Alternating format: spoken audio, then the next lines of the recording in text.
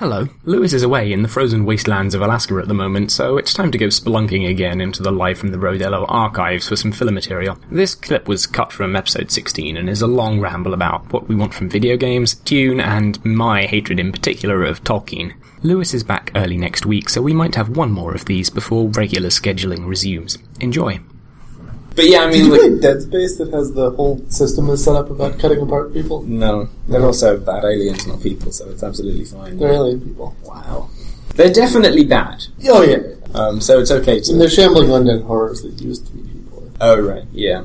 Have I mentioned that I really hate zombies? I don't want to talk about zombies. I'm so tired of... I don't want to talk about them. I just want to say that I really don't like zombies and I'm fucking sick of zombies. So if you're going to make something with zombies in it, don't.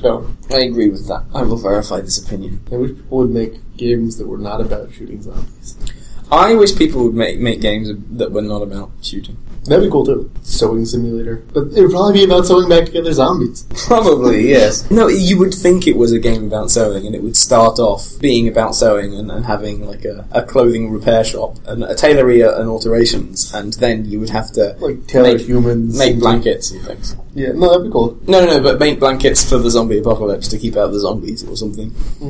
No, I would be against that. That would end up being what it was, though. Like, yeah, or there'd just be a mod. The most popular variant of the game would be the sewing. Yeah, but that's what happened with Uncharted. The first Uncharted was like exploring the ruins of the ancient underground thing, and there are zombies right at the end, and it's like, what? It's grounded in reality for the first 2/3 of the game, and then all of a sudden Nazi zombies, and you're like, seriously? They're so lazy.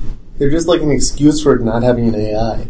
They're just an excuse for not having any originality. Yeah. I know we'll put zombies in it. Seriously. It's so boring. But I really wish they'd make like communal survival crafting games that weren't about zombies. Yeah. Sounds exciting. Well, wasn't that... That was Love. Love? It was... Is that the tennis game? It was a Swedish dude who made a Mamorphaga that was... like, had this really weird visual style, and you could basically, like, do terrain deformation, and it was really pretty. And there were these tokens that you could go around and pick up, and beacons, and then like there were settlements, and you had to make a village and send things around with lasers, and it was incredibly complicated, and nobody bought it. That sounds really cool. Now it's basically free, and he wasted years of his life. That sounds awesome, though.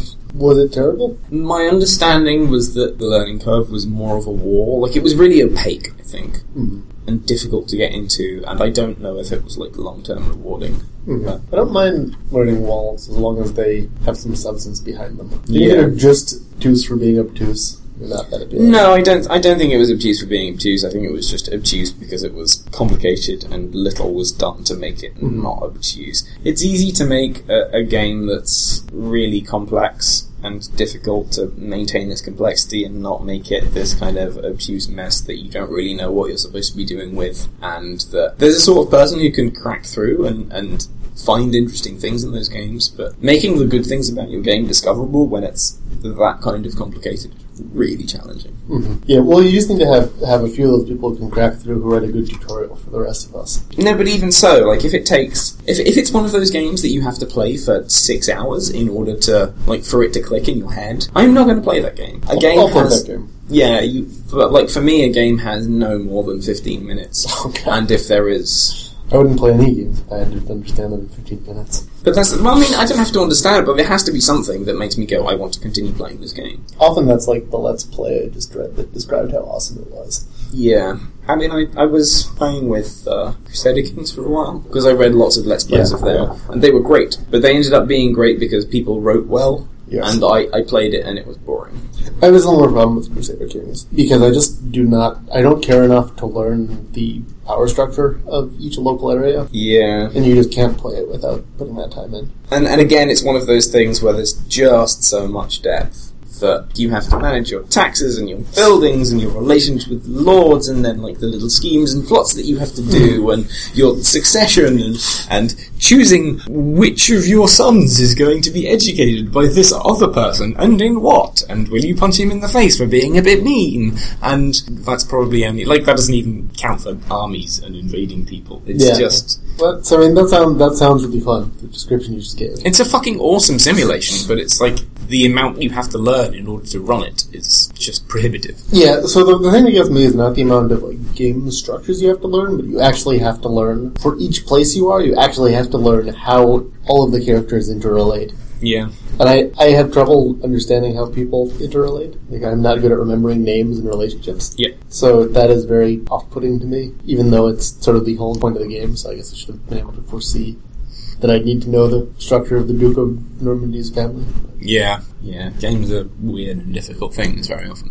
I tried Spelunking last night. Oh, really? It was fun. Yeah, I hear it's a I'm thing. really terrible at it. I'm not good at jumping. I hear it's a thing. I think it's one of those things that has, like, there's enough of a community there that has not quite, but all but explored it in ways that I will never be able to do, that it's just not my... Like, there are people who have now can speedrun it and 100% it in the weird way that was supposed to be impossible, but the developer left in, and now they're working on replacing every single item in the game with the hardest monster, and then doing a speedrun with that. And it's like, the community is like, it's awesome, but it's so far advanced of what I will ever be able to do, that I'm just not going to be able to enjoy it. For its own sake. I'm enjoying it in a vacuum. I'm not looking at what the community has done. It looks like it would be really fun to play with a bunch of your friends and just die constantly, though. Yeah, I spend more of my time reading about games and reading analysis of games and generally how things are happening and what stuff is doing than actually playing them now. And I'm really happy about that. That's a good way to stay engaged with games for me. Like, maybe there will be one game a year that I will say, I am going to play this and carve out some time for. Yeah, but it's really hard to find sufficient time. Because the games I want to play all are things that are like, oh, you need to invest 20 hours in this before you see any sort of reward. And Spelunky is not in that genre, but... Yeah, it's one of few that isn't. Yeah, and it means I will probably abandon it rapidly, because I will reach the limits of my skill and very then rapidly, not want to and then not want to hone. Yeah. Yep. Like fighting games. I don't know, I mean, fighting games are the quintessential you have housemates game. Yeah. And I played so much fighting games when I had housemates, and it was great. So Carl and Michael always wanted to play technical 2D fighters, and I always wanted to play Soul Calibur, so... You should have lived in my house. It was far away. Arlington. Is that where you live? You've been to my house, you drove there! As I was saying, I have trouble memorizing names of people and places. Okay. In books, I just abstract the main characters with some sort of symbol. Yeah. I do that with locations and characters that just, like, the author has decided the name is going to contain apostrophes. And you just get, like... Oh, you mean, like, Drizzt Do'Urden? Yeah. That would just become, like, a combination of letters towards the beginning that I would try and identify. But if then there start becoming clashes, then I just put the book down. Yeah. No, I give up. I just, like, you have decided to name your characters and world and locations in a way that I can't keep them all in my head because I can't fucking read them. You know what? This isn't worth my time. I had a false start. Yeah, that's why you don't read any sort of history of people with foreign names. Yeah. I had a false start on Dune for a while, because Dune is just like, here is... Dune is so good, though. No, it's great, like, but it's 100 pages, not 100, but like the first 3 chapters throws 40 names and terms at you, in context but without telling you what they are, and expects you to kind of figure it out and keep them all in your head, and you're like, what's this Muad'Dib Kwisatz Haderach, dudes with blue eyes, spices. But yeah, and the second time I actually read through it, and it was awesome. Dune was a great book. But it's that initial wall of you just have to push through that and hope that your brain will... I really hate books that have tons of exposition to get you up to speed. I would much rather they just, like, lots of characters are more confusing to me than just, like, throwing you into a weird situation and expecting you to puzzle out what all the terms mean. Yeah. I don't know. I mean, I have massive problems with Tolkien. I might have said because this before. He's so boring. Well, so the problem with Tolkien is that he's a linguist. He's not a writer. And he's a linguist, so he's like, I really like Finnish and Estonian, and I want to make grammars like them. And so he makes up some languages. And he's awesome at it, because he's a linguist. And then he goes, I've made up these languages. I wonder what sort of people...